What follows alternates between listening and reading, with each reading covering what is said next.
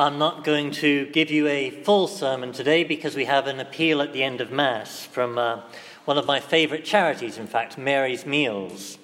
But I want to offer a brief thought connecting today's readings with that charity, and in particular, thinking of the Lord's attitude to those who are in need, and in particular, as we heard it in that Gospel text, to a leper.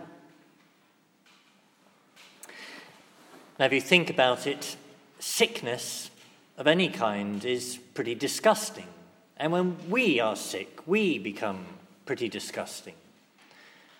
There was one of the little children in the parish was a little boy, so boys love being disgusting, and he was rejoicing in describing to me all of these symptoms he'd had in this cold recently.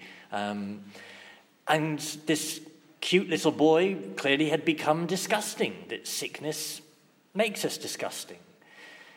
Now that's just a cold. Leprosy, what this man in the gospel suffered from, was something much more serious, a disease of the skin that makes somebody appear truly horrible, or can do. And my point to you is this, that the Lord Jesus, faced with what would have appeared horrible, he didn't shy away. He still looked at the person and loved him. He still saw a person in need. He didn't just see a sickness. Now, Mary's Meals, the organisation giving the appeal today, they do primarily give food to the hungry.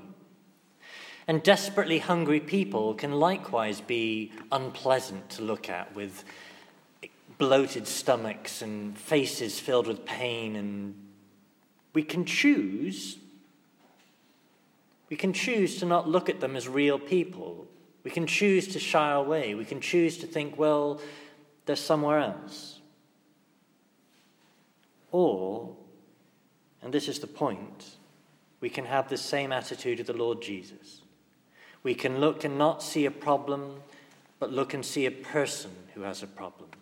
And in the same way that the Lord reached out to this leper and raised him up and restored him, we likewise, in our generosity to organizations like Mary's Meals, can lift up those in need and restore them, giving them the fullness of life that the Lord wishes them to have.